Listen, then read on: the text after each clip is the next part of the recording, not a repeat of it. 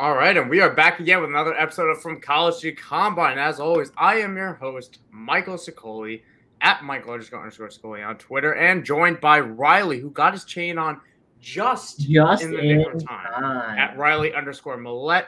How are you doing today, Mr. Millette? Listen, now I forgot to put my chain back on this morning. I take it off at night because it's a little fragile. It's kind of a stiff chain that I bought from JCPenney for not that much money. So I try to take good care of it. I take it off when I sleep, take it off when I shower. And I forgot to put it on today, but I'll put it on just for this. JCPenney, not a sponsor, but if you wanted to, feel free to. No, not even close. Okay, well, either way, cheap jewelry aside, cheap anything aside, It is very cheap. we're going to get into this, but shortly after I start off with a little bit of an announcement for all you guys that have been following this show since we kicked it off in January. Right, Riley? It feels something like that. Yeah, feels crazy long that obviously people who follow me now, follow me on Twitter, you know I'm with the IDP guys. This show started before that. Started with For Frequency's Sake, where you're watching this right now. Again, an amazing follow to check out on YouTube. And Twitter at FFSQC. That's where this show started, and that's going to be where the show kind of ends. This is going to be our second to last episode for From College to Combine, at least until we kickstarted again in January. When both of us started this show, we both envisioned it as a lead up to the draft, where anyone that's followed us from the start, we broke down those prospects step by step, film breakdowns. We did it all. And then we hit the draft, and we kind of won, more so me, right, Riley? I kind of dragged Riley along. But Listen, we want to keep it going. We want to keep football going while we didn't have football and the draft cycle was over.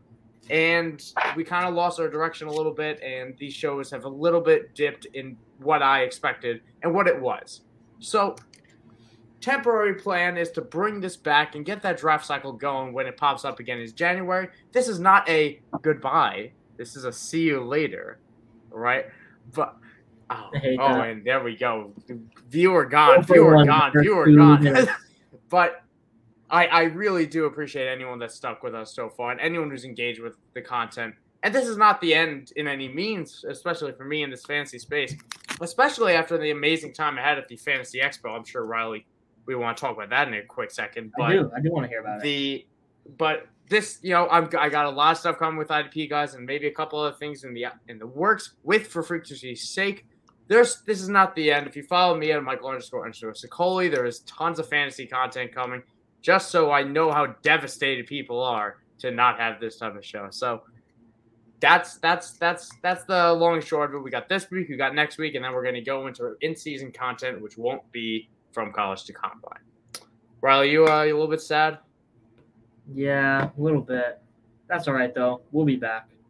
Yeah, we will because we watch film because we would rather do that than socialize. We're gremlins, yeah.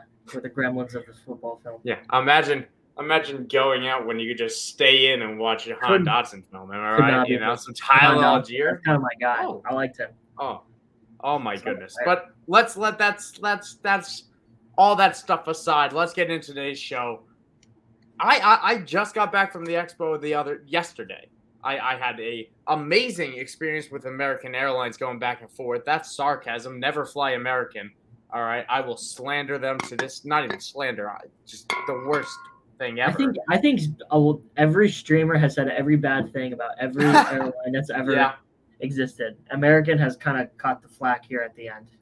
Yeah, and I'm not going to linger on too much. People showed up for the fantasy takes, but the expo was amazing. And if you sign up for the newsletter, if you saw the newsletter, if you followed my Twitter and read the newsletter, you'll know the personal message that I kind of had for that. And I'm not going to reiterate. We want to jump into the show. We want to get to the football. But I really want to give a shout out to the Fantasy Expo, to everyone I met there, to Bob Long, who put it all together. It was every single good part of this industry, of everyone coming together, everyone spending money to be there, to meet and collab and share ideas and process.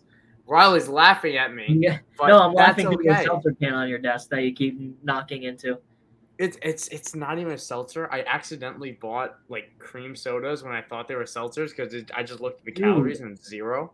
How about you come by our house, Riley, and have a piece? But they are really good. They are really good. Great. But the expo was amazing, and I really want to thank everyone who I ever met there, because everyone I met was unbelievably receptive. And I'm a quiet person by nature, so really, really awesome stuff. But let's jump into it, right? Let's get into it. We had a first week of real preseason football. Wow. Let's start with that. Let's start with those headlines. Let me start with the headline. Start with the headline. I'm gonna hijack you. Let me start with the headline. Go for it. The Patriots and Panthers cannot get along. What do you make of that, Michael? The Patriots and Panthers, and Christian McCaffrey was involved in one of the fights. And yes. The fight that happened today, he was one of the centerpieces of it. Can you tell me what this is all about, please? Yes, I can. And I can tell you that yesterday was because Mac Jones completed a deep ball to Tyquan Thornton, and then walked up to Brian Burns, defensive end, star defensive end, someone I love of the Carolina Panthers. And I believe, to put it delicately, he said, I want to get the words right, hold my nuts. I believe that's exactly what he said. I believe that's what he said to Brian Burns, the defensive end of the Panthers, and a fight ensued, of which I would never say that to Brian freaking Burns, a guy that would shred me like pulled pork in a nice rotisserie or something. I don't know. But in a crock pot. That was yesterday, and then there was a late hit on Christian McCaffrey, one of the nicest players in the league, and constantly goes to show the lack of discipline that the Patriots have, and Bill Belichick's lack of experience at coaching to wrangle in his players, because it's dirty, honestly. And I think it was Dietrich Wise who delivered the late hit, and he was ejected out of practice as well, because you're not going to put Christian McCaffrey on the ground in a joint practice, because why would you do that, Riley? What type of scumbag would do that? Good question. I would never do that. Exactly. So if you're done talking about your terrible Patriots and the bad influence that they put on the league from start to finish, let's get into week one for these news and takeaways and just everything that happened. So it's really just a couple things I want to bring up. And one of them was Dameon Pierce. He's kind of lit up Twitter in this way because he exploded for like 9.2 yards per carry, and he looked good on some of his carries. He made some nice cuts. I'm still not in on Pierce. I didn't like him pre-draft. This didn't change anything for me. He was still playing. He didn't play with the first team. A lot of people forget that because he mixes in practice and he gets there because Marlon Mack isn't that good. But Marlon Mack did open that game as the starter. I think it's just going to be a really terrible situation all around. I'm not that interested in any of these Texans running backs, but what do you think? I'm more after Dameon Pierce as a dynasty piece. I'm not super into him as a redraft asset this year, but he's semi past the eye test to where if I drafted him in my rookie draft this upcoming year or this past year, I'm happy. I'm not going to go out and pursue Dameon Pierce just because of this, but I think this boosts Dameon Pierce's stock overall. It doesn't really change my feelings on the Texans backfield because it is just a slog of confusion and uncertainty. But it certainly looks like Dameon Pierce is going to be the real deal within the next year or two. That's what I think. I wholeheartedly disagree. And I'll bring it up like this, right? The problem with Dameon Pierce, whether he's good or not, is nothing to do with that. Has nothing to do with that. The problem is that he was a fourth-round pick. And day three guys we see year after year, they could be good. They could be Philip Lindsay good. They could be Chris Carson good. They could be, I don't know. I'm like drafted good. Thank you, James Robinson. It doesn't matter because teams, they have to be exceptional to have a role. And even then, they still get replaced by other guys. James Robinson, he was exceptional, and he still got replaced. Robinson was exceptional, and that was maybe that was the Jags, but we're talking about the Texans here. It's Dameon Pierce could go out there and put up 1,100 yards, and he could still be replaced. Now, he would still be a great dynasty guy, and you would still have plenty of sell windows over this year. And that's why I like Pierce more in redraft than I do in dynasty, because I think no matter what happens, he has such a slim chance of holding out to this role entering next season. Does that make sense? I can see why someone would think that. I just think that based on the fact that everyone else who's in this backfield is only there short term, and Dameon Pierce has has shown that he's kind of moving up the ranks very quickly after training camp and into preseason. I think given within the next 1-2 probably years, I wouldn't be upset to trade a mid-round pick for Dameon Pierce and just see what happens. Maybe late second, early third, I wouldn't mind trading for him right now. Where did he go in rookie drafts off the top of my head? I think he went like at the top, third round, middle of the second. God, it was such a weak class. It depends on your league. If you were reaching for a running back, which some leagues, some people want to draft for need, you could see him in the second round, back of the second round.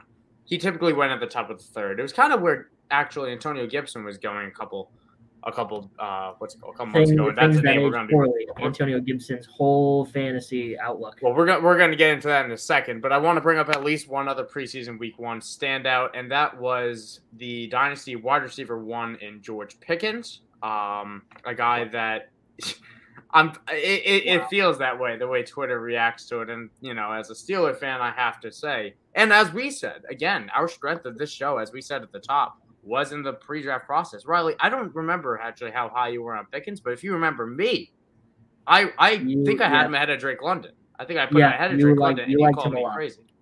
I was not super high on him, but I really liked his what he put on tape before he got injured. I was afraid of him because of the injury, but I mean, he's kind of just done everything that you want as a Steelers fan, and everything you don't want as a Chase Claypool dynasty owner, which I am.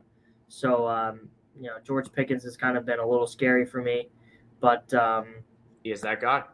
He is becoming that guy. I do want to say that while he is indeed that guy, and for dynasty he will be that guy, somebody that I'm not gonna sell high for George Pickens if I'm in dynasty. I'm holding, but I think we should temper redraft expectations.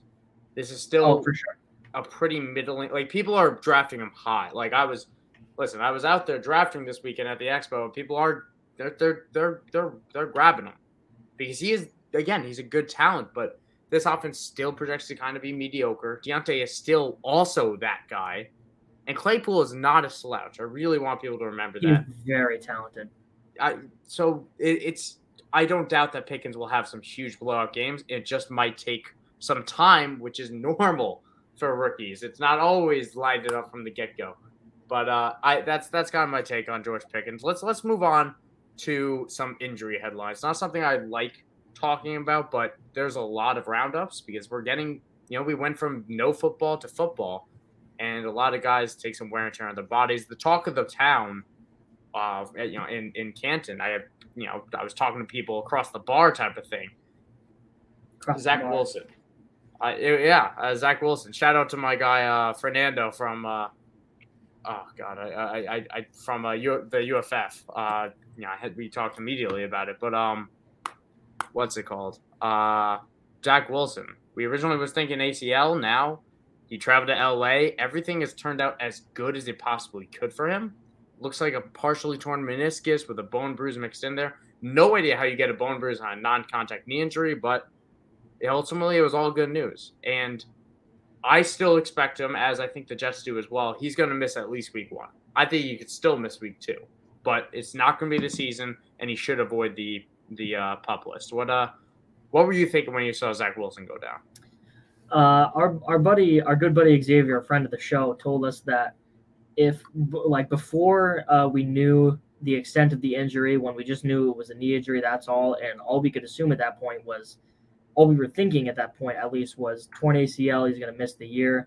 That would have made it 4 straight second overall picks that had torn their ACL, which was Chase Young, Nick Bosa, and one other one that's slipping my mind, if you can help me out. But that would have been just such bad luck for the Jets offense and would have been terrible for everyone who drafted Elijah Moore high up in their drafts, everyone who took Garrett Wilson high up in their rookie drafts. It would have been terrible for everybody involved. So for a guy who's really seen their MVP stock rise over this offseason for non-football reasons, which doesn't happen very often, I'm glad Zach Wilson will be on the field.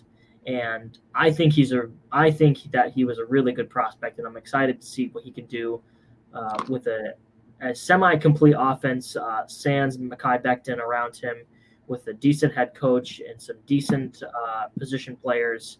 I'm not going to say this is it for Zach Wilson because he might be a little hobbled if he starts week 1 and he doesn't have a complete offensive line, but his weapons are there, and I think Zach Wilson could do a little something for guys who take him late in their Superflex drafts. I will say this: I'm not a huge fan of Zach Wilson, but I do think Joe Flacco can. If Joe Flacco plays, it's not the end of the world for the assets. Joe Flacco has played well over the last few years. It hasn't translated to win. He's 0-5 in his starts with the Jets, but he's thrown, I believe it was 6-2 a 6-2 touchdown interception ratio. Not bad at all. Average around 250 passing yards a game, and they're going to be probably playing from behind, especially if they do start slow with Flacco. And Saquon Barkley was that other number 2 overall pick. Yes, who also obviously tore his ACL.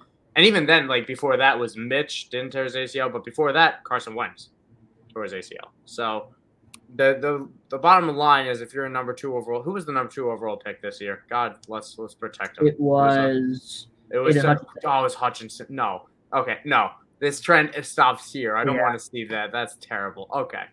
I don't know what name we would have had to say for that to be okay, because it's not. But let's move on to another headline, because we got a lot of injury news to touch on. Chris Godwin returned to 7-on-7 practices, which, again, we're not going to touch too long on that, but that's a big step in the right direction, just being on the field. I still don't think he's going to be out there week 1, but everything is pointing in the right direction for him. He should avoid the pup. I think that is now the safe assumption, where that wasn't the case when we were entering August. Any thoughts on Godwin? You want to keep quick? You want to rapid fire? Keep going. Please let him be healthy, because I have him on some dynasty teams. Exactly. So Kenneth Walker, another name that I was very familiar with this weekend when I won his signed jersey at Draft Night Out at the Expo. Kept the arm in the air. Shout out to anybody that cheered me along. Love you, Brandon Blanco, and my guy Cliff Hosses. And also Matt Ward as well, at Psych Ward on Twitter. Amazing guy. But the Kenneth Walker is dealing with a hernia. He had a procedure done to deal with that, but it wasn't a sports hernia. That core muscle injury that could come close to ending your season. And Pete Carroll's being his typical optimistic self, saying he's going to be back week 1. Let's temper that. I hope he's back week 1. Might be close to week 2 or 3. We'll see. But good news. Good injury news for Kenneth Walker, because we are really concerned about that. Rashad Penny, on the topic of the Seattle, also returned to practice this week after his hamstring injury, ripped off a big run. He seems to be okay. The Browns lost their starting center and backup center. That's not going to change your projections for anyone, but that's something that's bad. That's not good to lose both of your starting centers at this point. Because again, I was in Cleveland, so this was something that everyone was, or I wasn't in Cleveland, but I was in Ohio, and there were plenty of Browns fans to remind me that happened, and also remind me. Shout out to Grant Gillian, who reminded me this. J.C. Treader is still free agent. The man is president of the NFLPA, but he is not doing. He's not in the league. He could easily return with the Browns. I would not be surprised to see that happen and replace their injury. Darren Waller returned to practice after missing a whole week. We saw him at a basketball game, but we did not see him on the was not seeing him on the field. What is your temperature on Darren Waller? Because I have not found a player that I feel more out on than Darren Waller. I'm mid on Darren Waller. I mean, he still fits into that second tier of tight ends that I want to cash in on, which is Kittle, Pitts. Nice.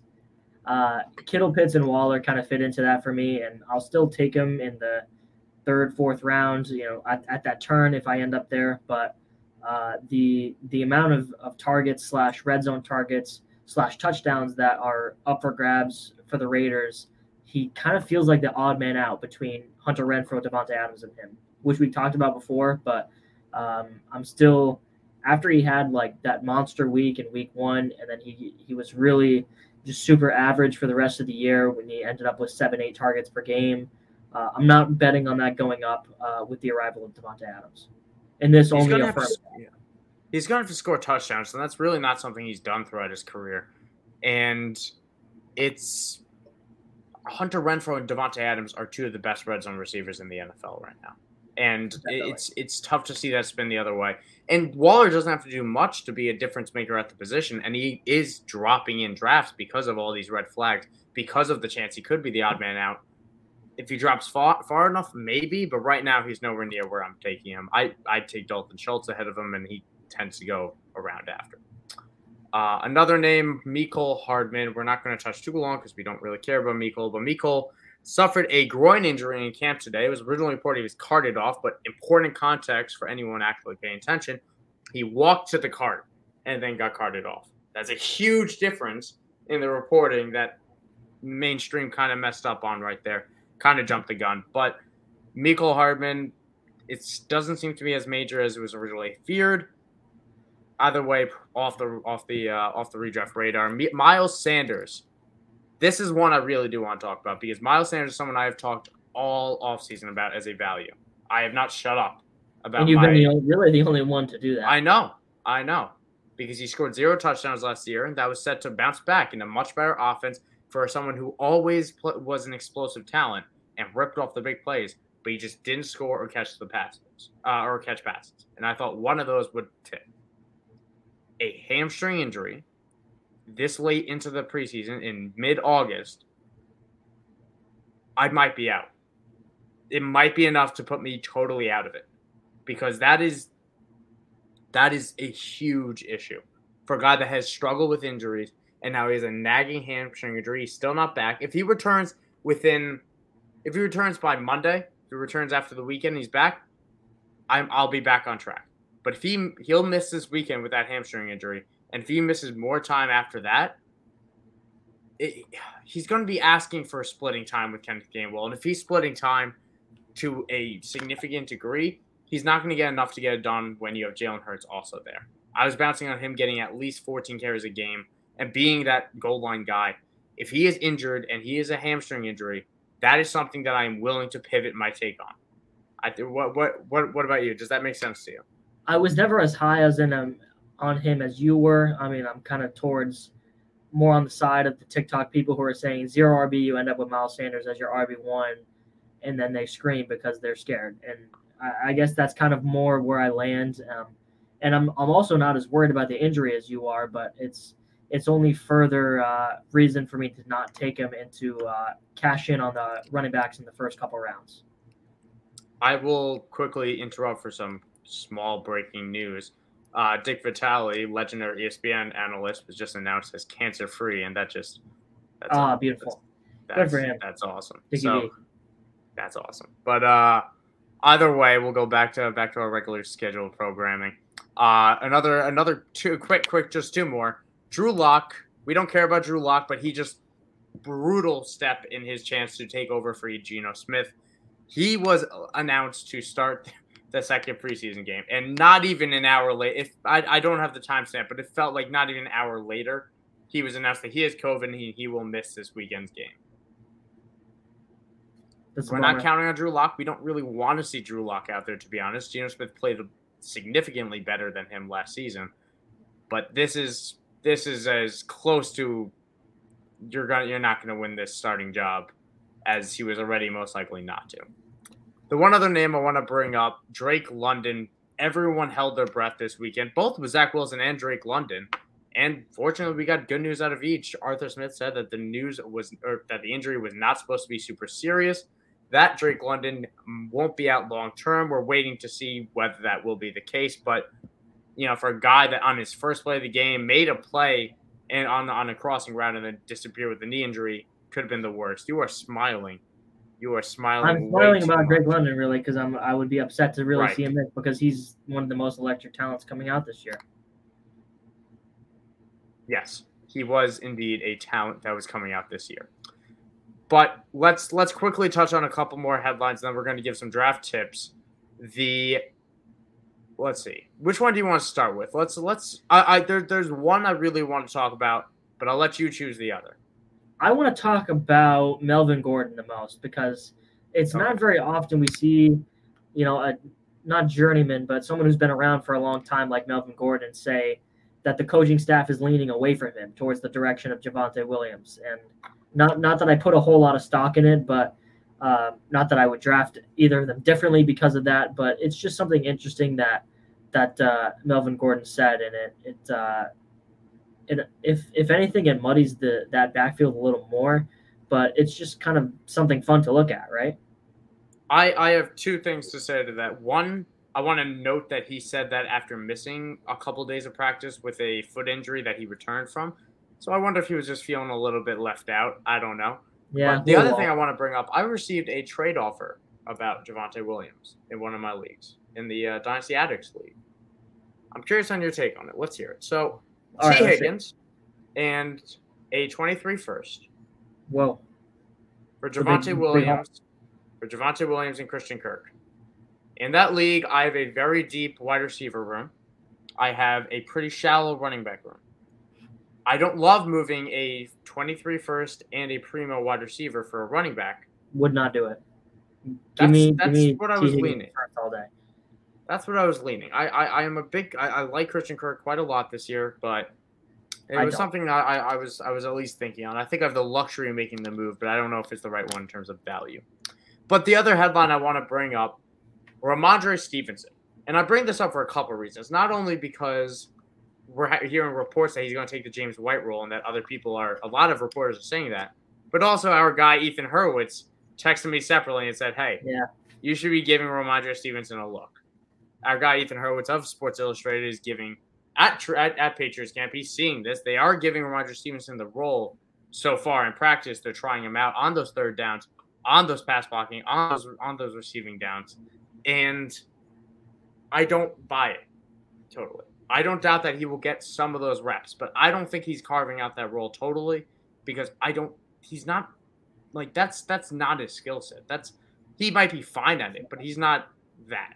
What's your take as a Patriots fan? I don't think he's that either. And just because the Patriots don't have anyone else who does that exceptionally on their roster, I don't think that Ramondre has to be that guy. I think there's a real possibility that there's no one on that team who really fits that role, and they run into the season, with really no third down pass protecting back, and it comes at a disadvantage to them, and they're going to stick Ramondre in that role. Either he's not quick enough, or he's too big enough to fill that role, and it hurts them. So I'm not sure that Ramondre had to fill the role just because he's the second guy up. Yep, I completely agree. And last thing, Derwin James got his extension, his $70 million extension. That's not going to change how you value him for redraft, but that does confirm he should be on the field. He's still coming off that shoulder injury, but for IDP purposes, he will be a top 5 guy in his position because he is, quote, that guy. And that guy, they're going to use him in coverage. And it's a small hit to Kelsey and Darren Waller and Alberto of those stacked tight ends because he was I think he was the best safety in coverage against the tight end last season.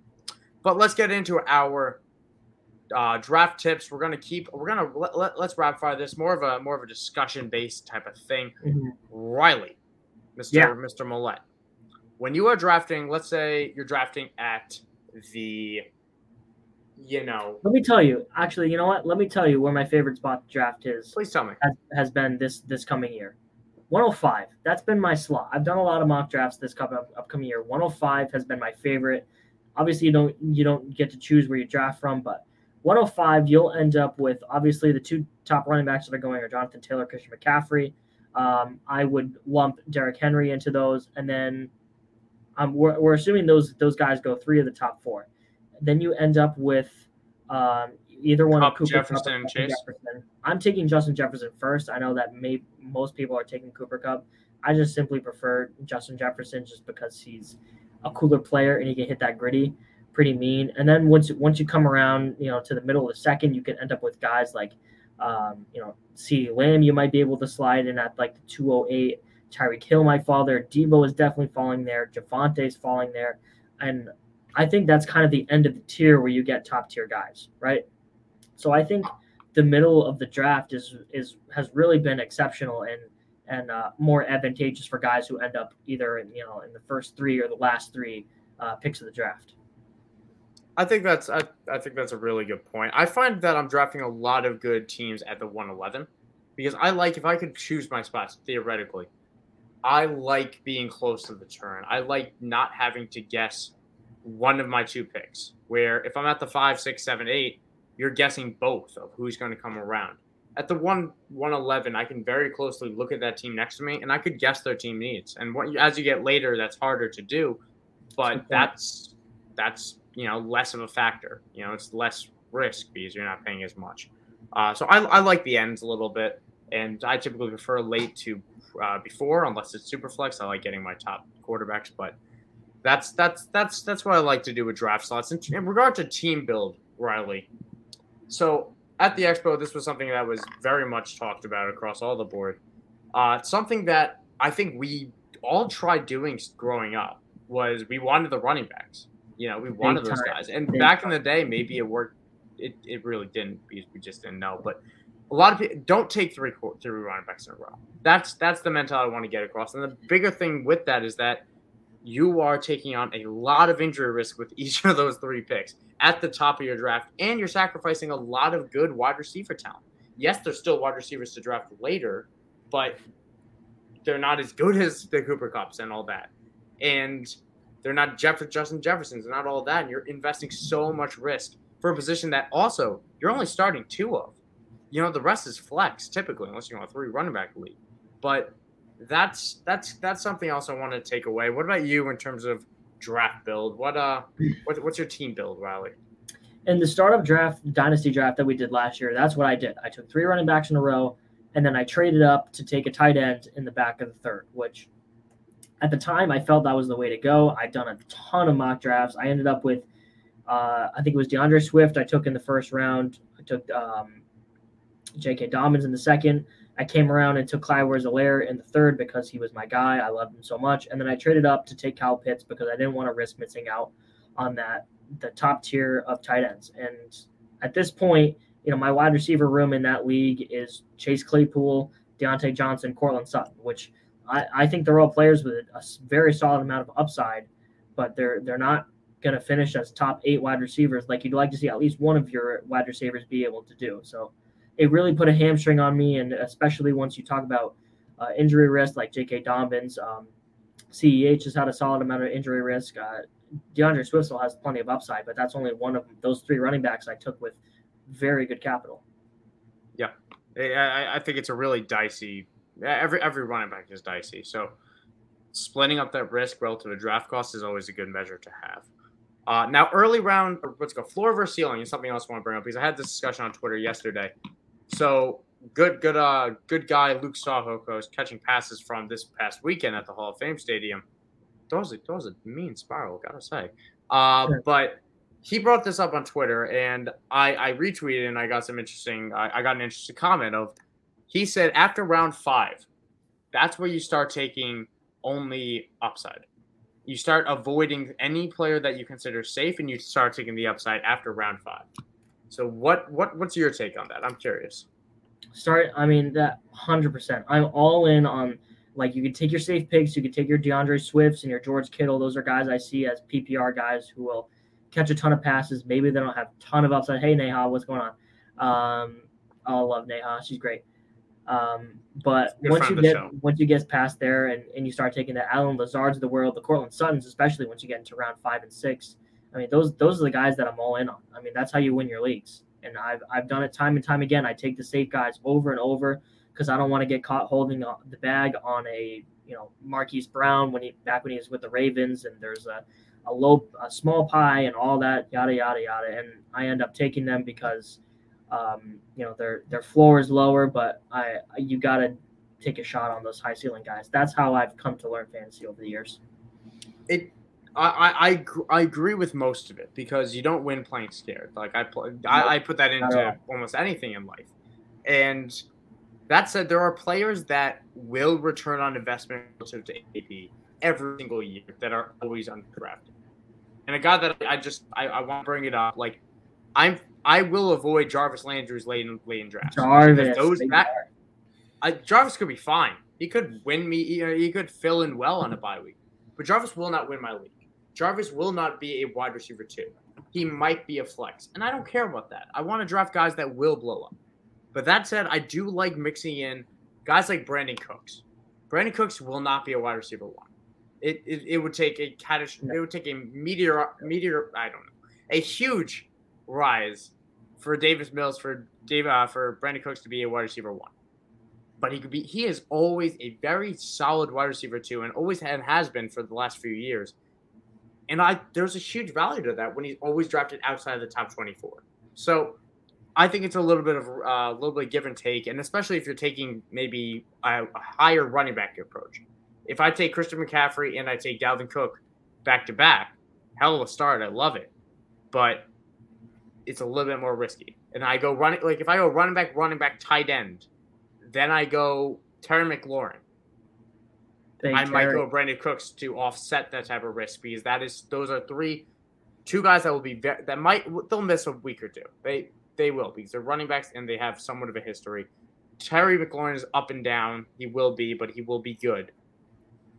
Still something you do in the early rounds, though. Brandon Cooks offsets, yes, definitely something you do in the early rounds. Okay, so there's one other thing I want to touch on for these draft tips, the values at each position, because a lot of people something that you always get asked by fans, people starting off, is when do I take X? When do I take my quarterback? When do I take my running back? When do I take my wide receiver type? The easy answer is there is no answer because it depends on your draft and you take the value as it falls. You don't have to fill out your starting lineup. You take the best players. But I'm curious, Riley, if you have any set rounds where you take guys, because outside of defense and kicker, if your league has that, I have no rules. I don't have set rules like take tight ends in the first few rounds if you have one of the top 3. Take quarterbacks rounds 5, 6 plus. I don't have set rules that I follow. I kind of just take it pick by pick depending on where guys are being drafted. But generally, I kind of follow the blueprint of take a tight end in the first 2.5 rounds. I won't reach on a quarterback. That's just my personal preference. I'll take them around 7 through 8. And I usually try to leave a draft with at least one wide receiver in the first 3. That's just kind of my blueprint. I feel like that's what's kind of gotten me the most upside through my drafts, but everyone does it differently. As long as you don't take 3 running backs and then a tight end in the first 3 rounds like I did, I think it'll be fine. Quarterback is the biggest one I want to just touch on because quarterbacks, I never take them. I keep waiting and and I still end up happy because the value at quarterback is so deep where I can get Trey Lance in the 8th round. So why am I taking Justin Herbert in the 5th? And Justin Herbert will be a difference maker, but there are great players in the 5th. There's great players in the 4th with just Josh Allen. Same goes with Tom Brady, guys like that. And anyone that gets drafted ahead of round 8, 9, 10, it's just you're missing out on players that you should have. And for me, with tight end, the cutoff comes after Mark Andrews. I can take George Kittle because George Kittle is falling too far. I like taking him in that 4th, 5th round because I'm not paying what I used to pay for him. But Kelsey, Andrews, and then I pretty much wait. I don't mind taking a mid-round shot on Schultz, and I think Ertz is becoming a really good value as Marquise Brown and DeAndre Hopkins are missing time right now. Hopkins with the 6-game suspension, Marquise Brown with an injury, and Ertz just seems like such a safe pick right now. But very safe. That's kind of my approach. And otherwise, you just take in value as it goes. You don't have to fill your roster. Very common mistake. Take your kicker and defense last. Play it by matchups. And quarterbacks, look at your board. That's the last thing I want to say. Yep, is look at your board. If 10 quarterbacks have gone off the board, if every team has one quarterback in a 1 QB league, wait, because only 2 more quarterbacks will be drafted. Maybe a few more because teams like to stack up a little bit more. But there's still going to be 18 or so quarterbacks that I'm fine entering the season with. Based off matchups and natural talent, I'm fine with about starting the season with probably 16 to 18 of these quarterbacks. You're not going to have 16 to 18 drafted. So you could just keep on waiting, play the matchup, take Kirk Cousins with your 10th pick because he'll be a QB1 and he's going to go outside of it. If Kirk Cousins never drafted inside the top 12, there's only 12 teams in your league, most likely, maybe less. So every single league, you pretty much get Kirk Cousins just by waiting. So I get fired up talking about Kirk Cousins. You do get fired up. That's all right, though. That's all right. It is all right. It is all right. And you know what else is all right is ending this show because we have had an amazing episode. So thank you for everyone for tuning in. 2 from College to Combine. Again, check out for frequency's sake on Twitter as well as YouTube at FFSQC. And, of course, IDP Guys, where I put out a lot of my content as well as a weekly newsletter. Came out this morning. It will go out again next Wednesday. And I'll tell you this, it's only getting better. So check them out at IDP Guys at idpguys.org as well as at IDP Guys on YouTube. Follow me at Michael__Sicoli. Follow Riley at Riley_Millette. It's okay if you don't follow him, but definitely follow me, 2 underscores, because 2 is better than 1. Thank you guys for tuning in. We have our final episode for this show next week, next Wednesday at 7 p.m. Eastern. Actually, Riley, I might be working that day. Time to be determined. What the H? Well, Scott's out. My guy Scott's out. So we'll figure it out either way. Thank you guys for tuning in. Really do appreciate everyone spending their nights with us. So have a good one. Stay healthy. Stay safe.